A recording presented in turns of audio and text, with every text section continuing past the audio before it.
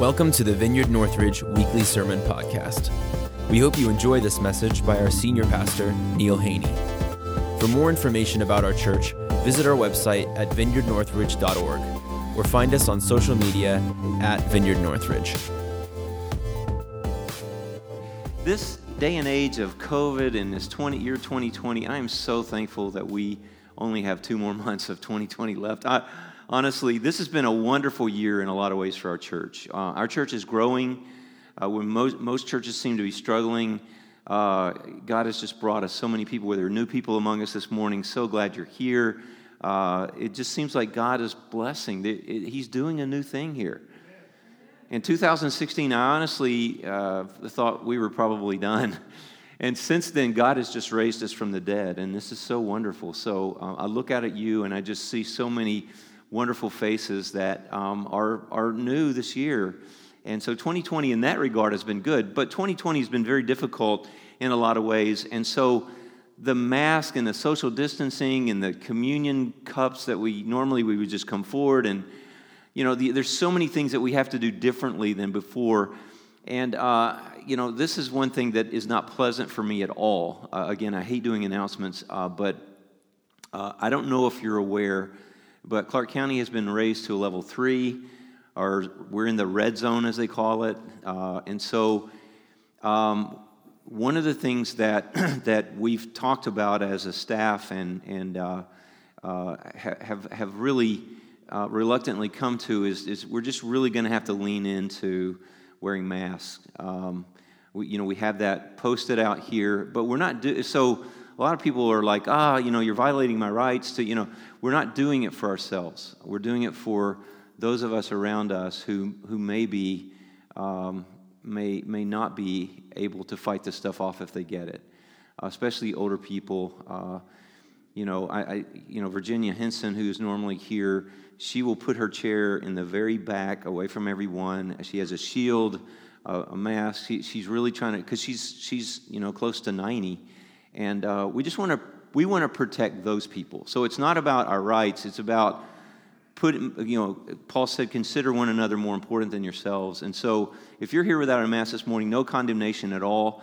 But I want us to really be cognizant of the fact that there are people around us that if they got this, they might not be in the 99.9% that survive it. They may be in that 1 percentile that can die. My parents are in their my mom is in her mid-80s. My dad is in his late 80s. And, I would appreciate it if people around them would protect them. And so we're just asking for everyone to be cognizant of that. And, again, I hate doing that, but we are in an unusual time. And so please be cognizant. Please wear a mask if you possibly can. So 2 weeks ago, I taught on biblical giving, and then last week, Dennis Kozlov taught on biblical living. And so this week is going to be an interesting left turn here. Let's go back. I'm going to talk about biblical dying. Now, that may not seem like a very fun topic. Who wants to talk about dying? I didn't want to talk about dying, but I felt like we were supposed to do this morning. And biblical dying, the biblical dying I'm talking about is not when you reach the end of your life and you kick the bucket. I'm not talking about that. I'm talking about a different kind of dying. And so let me kind of explain this a little bit. I remember graduating from seminary in 1987. I know that seems like, many moons ago, and it is.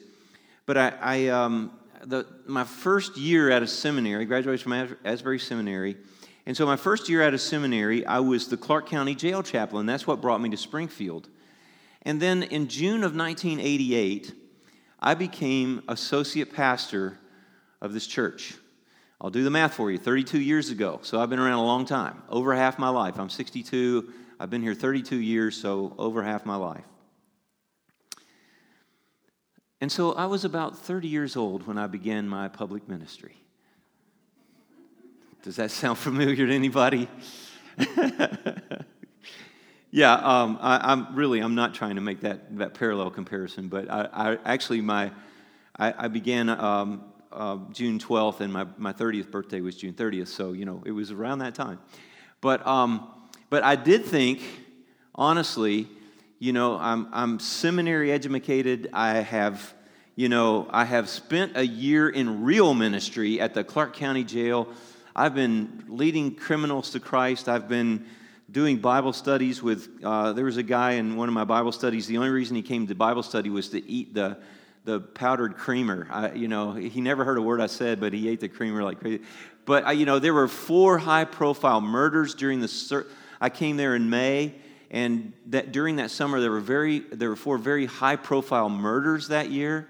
A woman drowned her 2 kids in Buck Creek. Do you remember that? Some of you. Someone killed his father with a hatchet. Someone beat his parents to death with it was just like really and I got to minister to those people. I got to, so I come here after, this, 3 years of seminary and this great, year of ministering in real time in the jail. And I was God's gift to this church. I knew everything. And I was going to educate everyone and everything I knew. Of course, I wasn't married. I didn't have a mortgage. I was, renting a house from a friend. I had no kids. Had virtually no life experience. I worked for a year as a personnel manager in a shoe plant in Kentucky, and that was really trying, very lonely, very trying time. But I just thought I knew everything, and so I very quickly began to realize, as God took me through the process of spiritual growth, how little I knew. And by October of 1995, my mentor, I don't know how Phil Shank put up with me. Honestly, I said a few weeks ago, he was like Andy Griffith.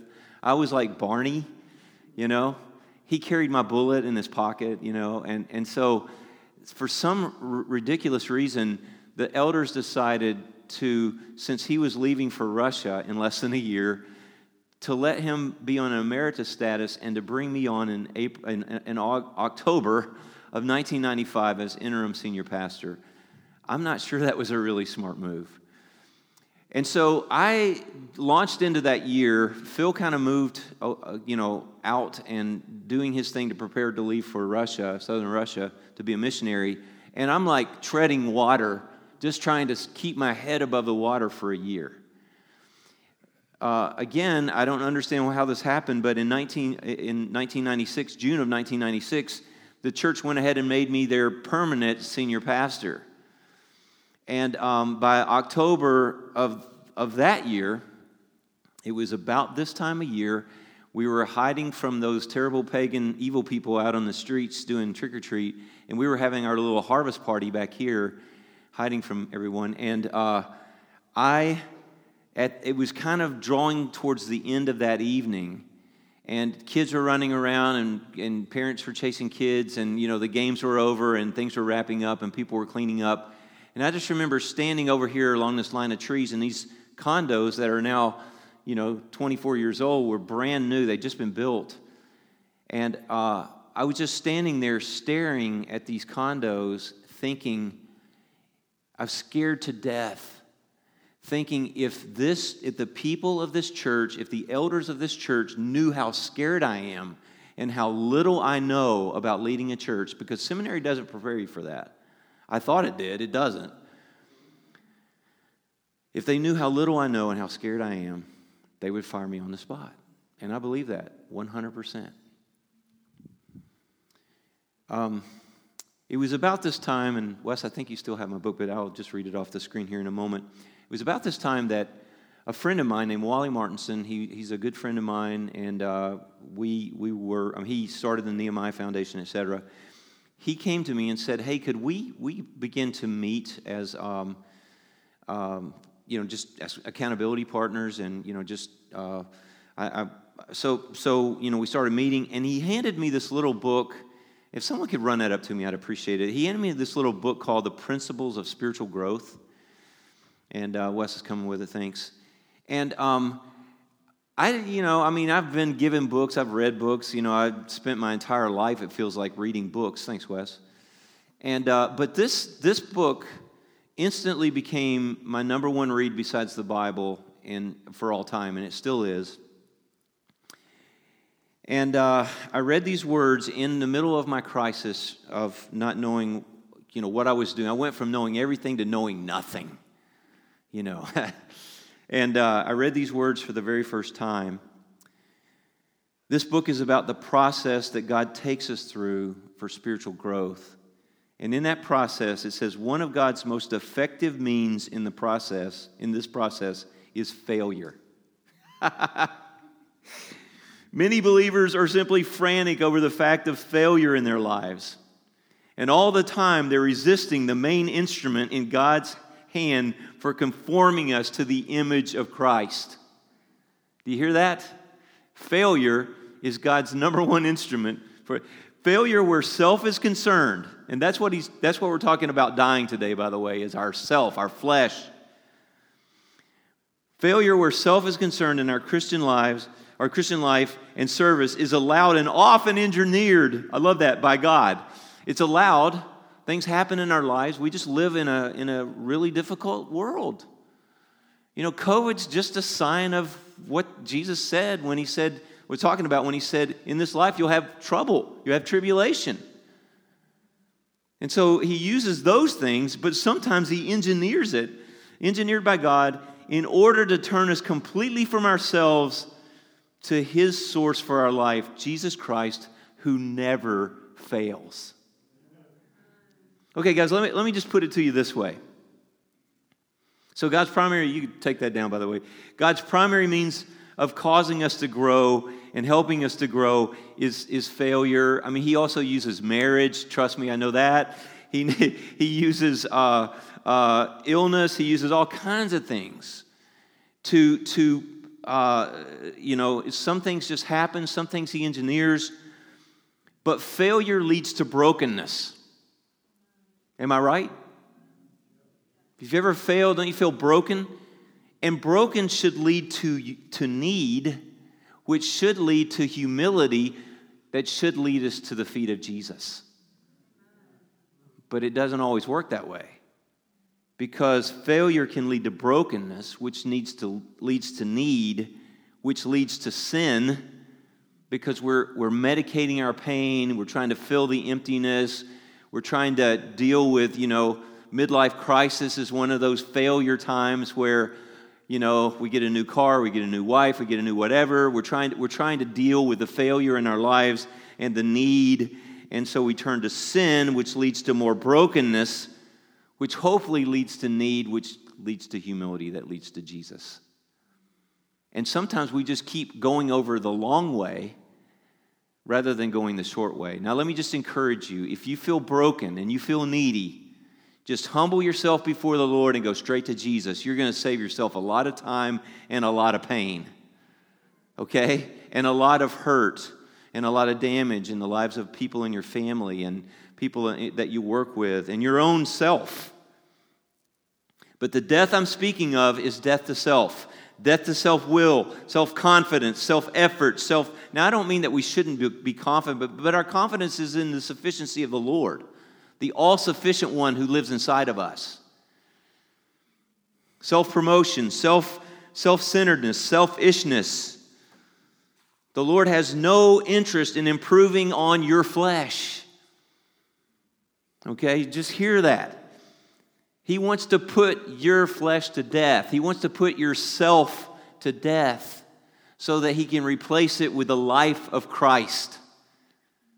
Amen. It's Christ in you, the hope of glory, not how pretty and polished you are and how smart you are and how educated you are from seminary. This is a process, and it takes time, but God's in no hurry. Okay? So I want to share with you, so we really need to ultimately fix our eyes on Jesus, right? So I want to show you, as we're looking at the life of Jesus, he's plowing the ground for us with this. And so I love this. I got to set the context for this because Jesus is now at the end of his earthly ministry. I mean, when he did the wedding in Cana, turning the wine and water into wine, not wine into water, but water into wine, that was his first miracle, public miracle, but it was done in a very small context, in a kind of a friends of family wedding when the disciples were there, but it was a very simple thing in a way to turn water into wine in a very small crowd. Now, 3 years later, his miracles have gone from turning water into wine to raising a man from the dead who had been in the grave for 4 days. A very high-profile person in the Jewish community, right outside of Jerusalem, not up in Galilee, away from all the action. Now it's like just across the Kidron Valley from Jerusalem is this, raising of Lazarus. And so many people were there that saw this miracle, that were there on the day when Jesus rode into Jerusalem a few days later.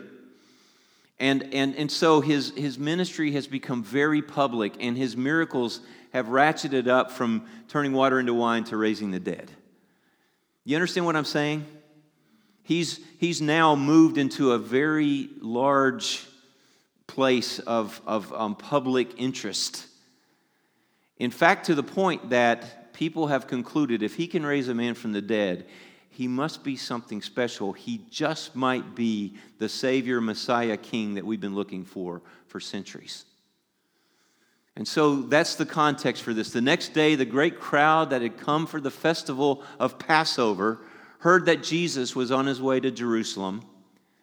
And they took palm branches and went out to meet him, shouting. Now, this is straight out of the Messianic coming Messiah, Savior, King, Psalm 118, verses 25 and 26 is where this comes from. They're quoting from that psalm, Hosanna, which means, oh, save us. Oh, save us, Messiah, King. Oh, save us from the Romans. Save us from Gentile oppression. Blessed is he who comes in the name of the Lord. That's a direct quote from Psalm 118. Blessed is the King of Israel. They had concluded this is our Messiah King. He is the one who is going to save us from Caesar and all these oppressive Pilate and all these oppressive governors that were in Israel, and all the Romans that roam the streets of roam the streets. That's not intentional, but it's pretty good. Anyway, to keep order, all these Gentiles that were there oppressing them. He was going to be the king to save them. And of course, Jesus knew better, right? He knew why he came. He didn't come to be the king to rule over, Rome and unseat Caesar. He came to put sin back on the cross in his own body, back on the tree. Adam took it off the tree, took it into himself. He became sin, put sin back on the tree. Your sin, my sin, back on the tree. And so Jesus found a young donkey and sat on it, as it is written in the prophet Zechariah, do not be afraid, daughter of Zion, see your king is coming, seated on a donkey's colt. He wanted to say, yes, you're right, I am your king, but I'm not what you're expecting. And I'm not going to do what you're thinking. I'm going to do something very different that's going to actually save you not from Rome, but from your own sin. Okay? I'm coming to deal with your sin. And so it says, now there were some Greeks among those who went up to worship at the festival. Hey, they represent us, guys. There were some Gentiles in that crowd that wanted to see Jesus. In fact, they came to Philip, who was from Bethsaida in Galilee, with a request, Sir, we would like to see Jesus. We want to see Jesus. Philip went to Andrew, and Andrew and Philip in turn told Jesus. And Jesus said, guys, this is the moment I've been waiting for. When I become famous, not only among the Jews, but also among the Gentiles. And now my fame will stretch to the ends of the earth, and everyone will come and worship me and bow to me, and I will be great, the great and mighty King of the world. Is that what he said? No, that's not what he said at all. That's what they were expecting him to say, I think. Jesus replied, the hour has come. The hour has come for the Son of Man to be glorified. How would he be glorified? He would be lifted up on a cross. Very truly, I tell you, unless a kernel of wheat. Now, this is the key passage, by the way, guys, of the entire sermon. This is the key passage right here. Unless a kernel of wheat falls to the ground and dies, it remains only a single seed. But if it dies, it produces many seeds. Anyone who loves their life will lose it, while anyone who hates their life in this world will keep it for eternal life. We're going to talk about what that means. Whoever serves me must follow me, and where I am, there my servant also will be, and my Father will honor the one who serves me. Now listen to this. This is really important. Now my soul is troubled. And what shall I say? Father, save me from this hour? No, it is for this very reason I came to this hour. Father, glorify your name. Glorify your name. Just want to point out a couple things here real quick. So he comes riding into the city. They're shouting, Hosanna. They're shouting, blessed is he who comes in the name of the Lord. You're the King of Israel. And Jesus replies, the hour has come for the Son of Man to suffer. Now is my soul troubled. Now, the hour has come. Now my soul is troubled. What shall I say? Father, save me from this hour. From this hour. It is for this very reason I came to this hour. Father, glorify your name. He knows what time it is. He knows what time it is. It's not time for glorification the way we would understand glorification. It's time for him to suffer. It's time for him to die. It's time for him to die. Biblical dying is seasonal.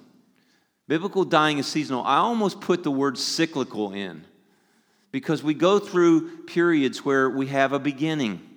We come to Christ. We come to Christ and we have this beginning. And then there's a season of sharing with our friends and bringing other people to Christ. And so there's a season of bearing fruit. But before long, we begin to struggle with sin again. And then we start getting kind of bummed out about the fact that we thought we were done with sin because when Jesus came into our hearts, it seemed so wonderful and sin couldn't touch us, And now all of a sudden, all that temptation is back and we're struggling again. And then we feel like we're dying. And sometimes we do. We just feel like we're dead. Sometimes we get depressed. Sometimes we get sick. Sometimes we're just really discouraged. But that's not where it ends, ever, for the Christian. One of the great people that I got to know in seminary, not personally, but from a distance, was the president of Asbury College when I was at the seminary. Incredible preacher, teacher. And he said, for the Christian, after every death, there's a resurrection. After every death with a little d in the Christian life, there's a resurrection. If you feel like you're dying right now, hang on. Just lay still in the grave. Resurrection's coming. Okay?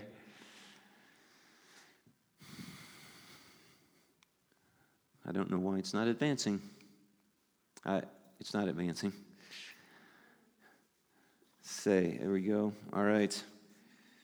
Jesus replied, the hour has come for the Son of Man to be glorified. Verily, verily, I tell you the truth, unless a kernel of wheat falls to the ground and dies, it remains only a single seed, but if it dies, it produces many seeds. Let me just fill out what I was saying. As I talk to mature Christians, I've looked back over my own life. I see the seasons of beginnings, then growth, then fallowness, then death, then recovery, then fruitfulness, and on it goes. Because God is wanting to kill the things in our lives that are of the flesh and of self. And anything that dies for the Christian needed to go anyway. Even if it was our reputation, even if it was our financial, independence, whatever we were leaning on besides Jesus, at some point needs to go. And so Jesus says, the hour has come for the Son of Man to be glorified. Very truly, I tell you, unless a kernel of wheat falls to the ground and dies, it remains only a single seed. I want to say this, biblical dying is hard. It is really hard. Guys, I've done it, and it's not fun. I've gone through seasons of dying that as I look back on my life, there were 3 or 4 major seasons where I felt like I was dead. And I'll talk about one of those in a minute. 2012, I'm looking at Lynette Reed. She watched me die. She's a close friend. She started to our church when I came here. So she's known me for 32 years. And she came to me one day, and she said, "Are you okay?" And I said, "No, I'm not." I said, I feel like a shell. And I died that year. And I'll talk about it, but it's really hard. Biblical dying is hard, okay? And, Jesus talks about this in the parable, there's only 2 parables in the Gospel of John. And they're not really parables, but they're parabolic, okay? It means that he's using an analogy. He doesn't do parables like the other 3 Gospels in John. I mean, John doesn't record them that way. But he does say this, every branch in me that bears fruit, and he says, abide in me, that whole thing. Every branch in me that bears fruit, my Father prunes that it may bear more fruit.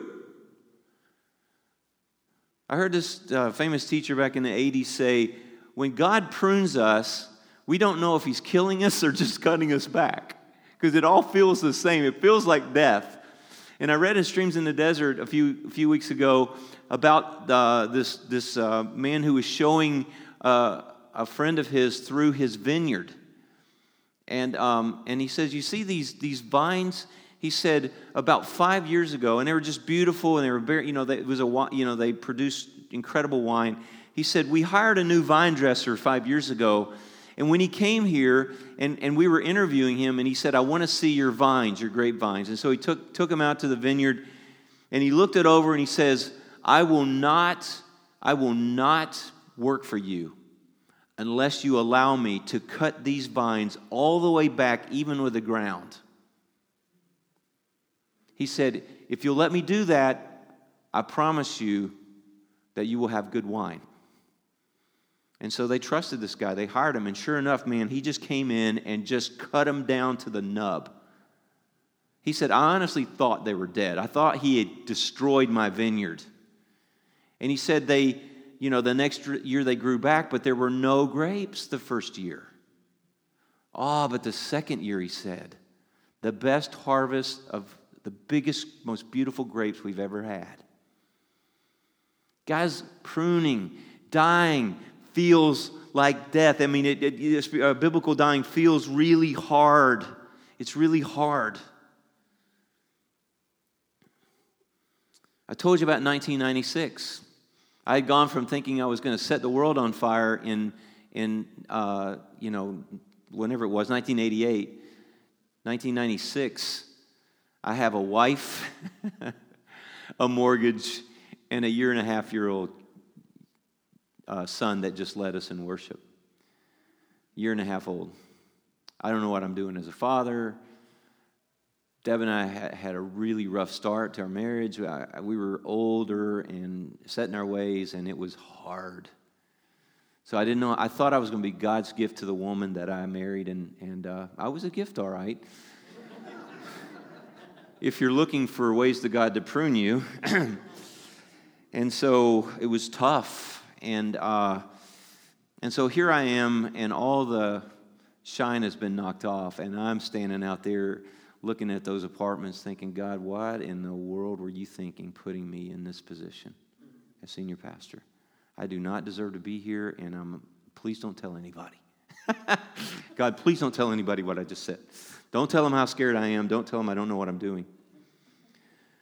But, seasons pass, and things change, and so one of the things that I learned to do is surround myself with really smart people. If you don't know what you're doing, the best thing to do is surround yourself with people that do know what they're doing. And so Laverne Nisley became my associate pastor. He had been a senior pastor in down in Cincinnati. We brought in some really good youth workers and children's ministers, people, and all of a sudden we were surrounded by a bunch of great people, and I could teach. That was the one thing I could do. So our church grew. We continued to grow, and in 2008 we hit our pinnacle of growth. We hit 260. Now, when we hit 260, my friend Wally Martinson, who is kind of like he's like I said, he started the Nehemiah Foundation, and he's always his motto. He's a great spiritual leader in Springfield, and his motto was always, "What can we do together that we can't do separately?" I love that. So he brought together what he called the Big Ten, the 10 largest churches in Springfield, and I was invited. And so we started meeting once a month on a Thursday morning, and I showed up, and I was part of the Big Ten. 260 people is not a big church if you're in Columbus, where they have churches of 10 and 12,000, and that sort of thing. Our largest church is First Christian, which is like 2 miles from here, and they're 1,500 or 2,000, something like that. But anyway, I was sitting there among the Big Ten. And I was very careful not to say anything stupid, because I was one of the smaller churches in the Big Ten. Big Ten. Anyway. I sat there, and as I sat there in those meetings, and I listened to these very educated, very seasoned pastors, even though I'd been pastoring for 20-something years, by that time, most of these guys had been pastoring longer than me in Springfield. And they were smart, and they were sharp, and they knew this, and they knew that. And so I would be very careful when I did say something that it was, I'd rehearsed it in my mind 15 times, and then I would say it, and I would back out, hoping that no one would find out that I was stupid, And so, but what happened was in 2008, we were at 260. 2009, we were at 240. 2010, we were at 220.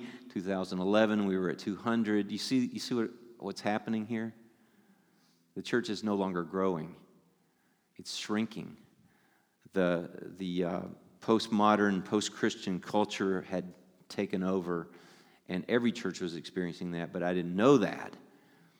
And when we dropped in 2012 below 200 for the first time, I was hired because we went over 200. Now I was a bona fide failure. The statistics were proving it. My kids were teenagers. I was failing as a father again. I was failing as a pastor again. I was failing. I couldn't stop this thing from happening. And I started having anxiety attacks in January of 2012. That turned in from once every week or so to multiple anxiety attacks a day by midsummer. We came back from a vacation from hell only to find out that we had been scammed out of $2,200. We went to the bank. They told us that we were overdrawn by $1,200, and I went off the cliff, free-falling into depression. Ended up in the hospital. Ended up being diagnosed with major depression on some pretty serious meds. In December of 2012, I was suicidal, and spent the first week of 2012 in a hospital in South Columbus. And I was dead. I was dead.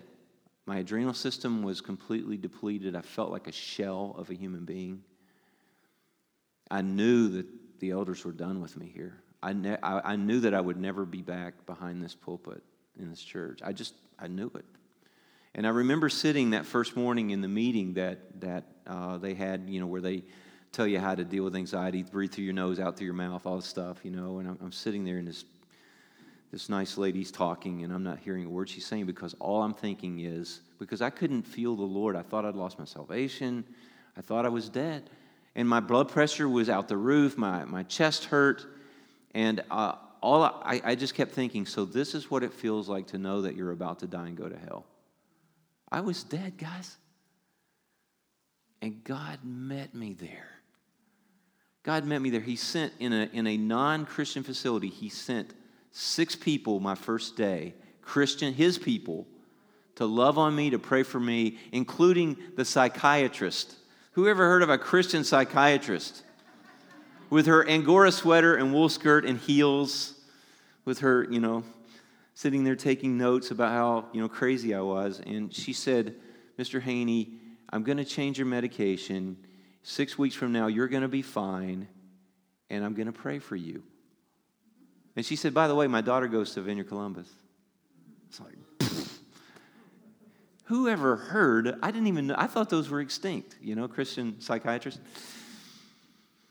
At the end of the day that day, there was this little social worker that came to me and said, hey, could I meet you in my office for a minute?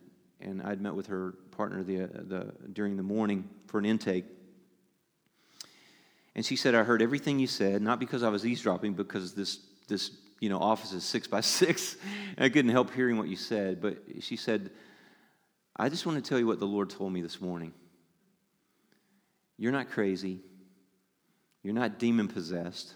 You haven't lost your salvation, because I felt the presence of the Lord walk in the room with you, and I see Christ in your eyes.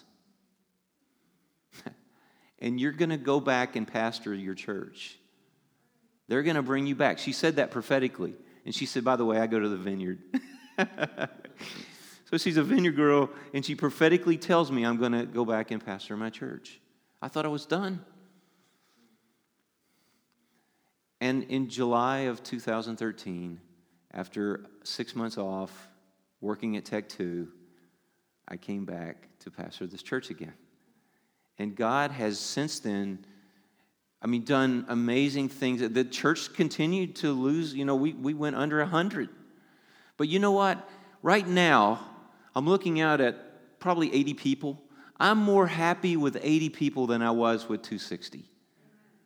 I'm not basing my existence, my importance, my significance any longer on how many of you are sitting out there.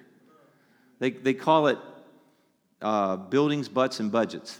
That's where pastors get their self-image and self-worth.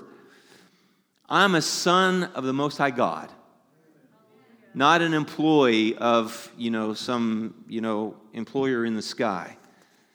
And He loves me. And that song this morning that we sang the goodness of God. That's my theme song from now on. I've sing that to the Lord multiple times a day now. I'm so glad we did that song today. But I survived it. There was a resurrection, guys. And then there was a season of growth again. And there was a season of fruitfulness. And I don't know where this is all going. I hope I don't have to go through another season of death. But I do know this. If I do, it's going to produce fruit. Because that's the thing. That's the thing. He says, anyone who loves their life will lose it, while anyone who hates their life in this world will keep it for eternal life. It's not that we have to hate life. That's not it at all. It's just that if we love everything about this life that isn't about Jesus, like if we love materialism, if we love sports, if we love this, we love that, and we don't ultimately give our hearts to Jesus and love Him more, then life is meaningless, because it just blows up in our faces. It just crumbles in our hands. It's just not worth it. And He says, whoever serves me must follow me. Where was He going right then? He was going to the cross. You got to follow me. His cross was an actual cross. Our cross is God's will. That was God's will for Him. Remember He talked to His Father about it in the garden? He said, Father, if there's any other way, if there's a plan B, I don't want to go to the cross. And the Father said, no, son, this is the only way to redeem these people. This is the only way to do it. Dennis quoted from Hebrews 2 last week. He said, it was appropriate, it was necessary for the author of our salvation to suffer so that He could bring many sons and daughters to glory. He had to suffer so we could come into a relationship with God and experience His indwelling presence in us again that we'd lost in the garden. And so the same Jesus that's saying, take up your cross and follow me, is the same Jesus that says, come to me and I will give you rest. Take my yoke upon you, for my yoke is easy, my burden is light. His light and easy yoke and burden and the cross are the same, but it does involve dying, guys. Most of the time, we're blessed. Most of the time, God is blessing us and He's taking care. But then there are seasons of dying. And so I tell you, unless a kernel of wheat falls to the ground and dies, it remains only a single seed. But if it dies, it produces much fruit. Let me just say this. So I'm going to tell you about this. So when we come to Christ, it's usually because we're desperate. We're in need. We have fallen into the dirt. We're covered over in darkness, and we're disintegrating. And we say, God, help me. And we turn, and someone tells us about Jesus, and we believe it. And suddenly, there's life in us. And that life begins to push up out of that darkness, and it grows up, and we grow, and we become this. Let's just use the wheat stalk for an example. We become this beautiful stalk of wheat. Life has sprung forward, and then we're telling other people about Jesus and all this stuff. But then we find a church, and we find fellowship, and we begin to fellowship with those of like minds, and we're doing great, and we get into a small group, and we're with even closer relationship with people of like minds, and that's all great, that's all good, that's all necessary, that's wonderful.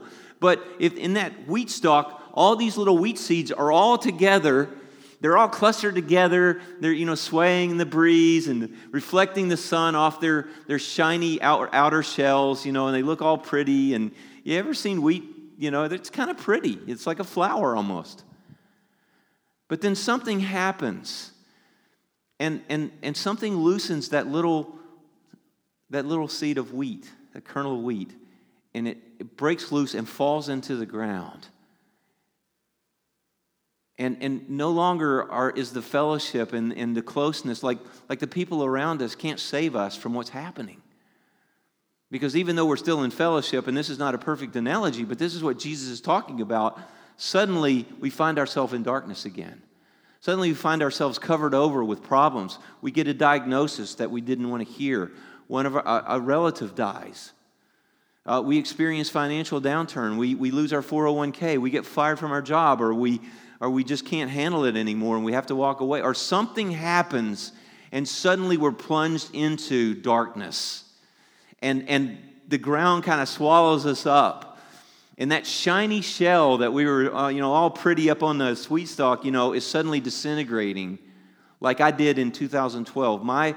The Big Ten, I'm part of the Big Ten, and all of a sudden I don't even want to go around these guys anymore.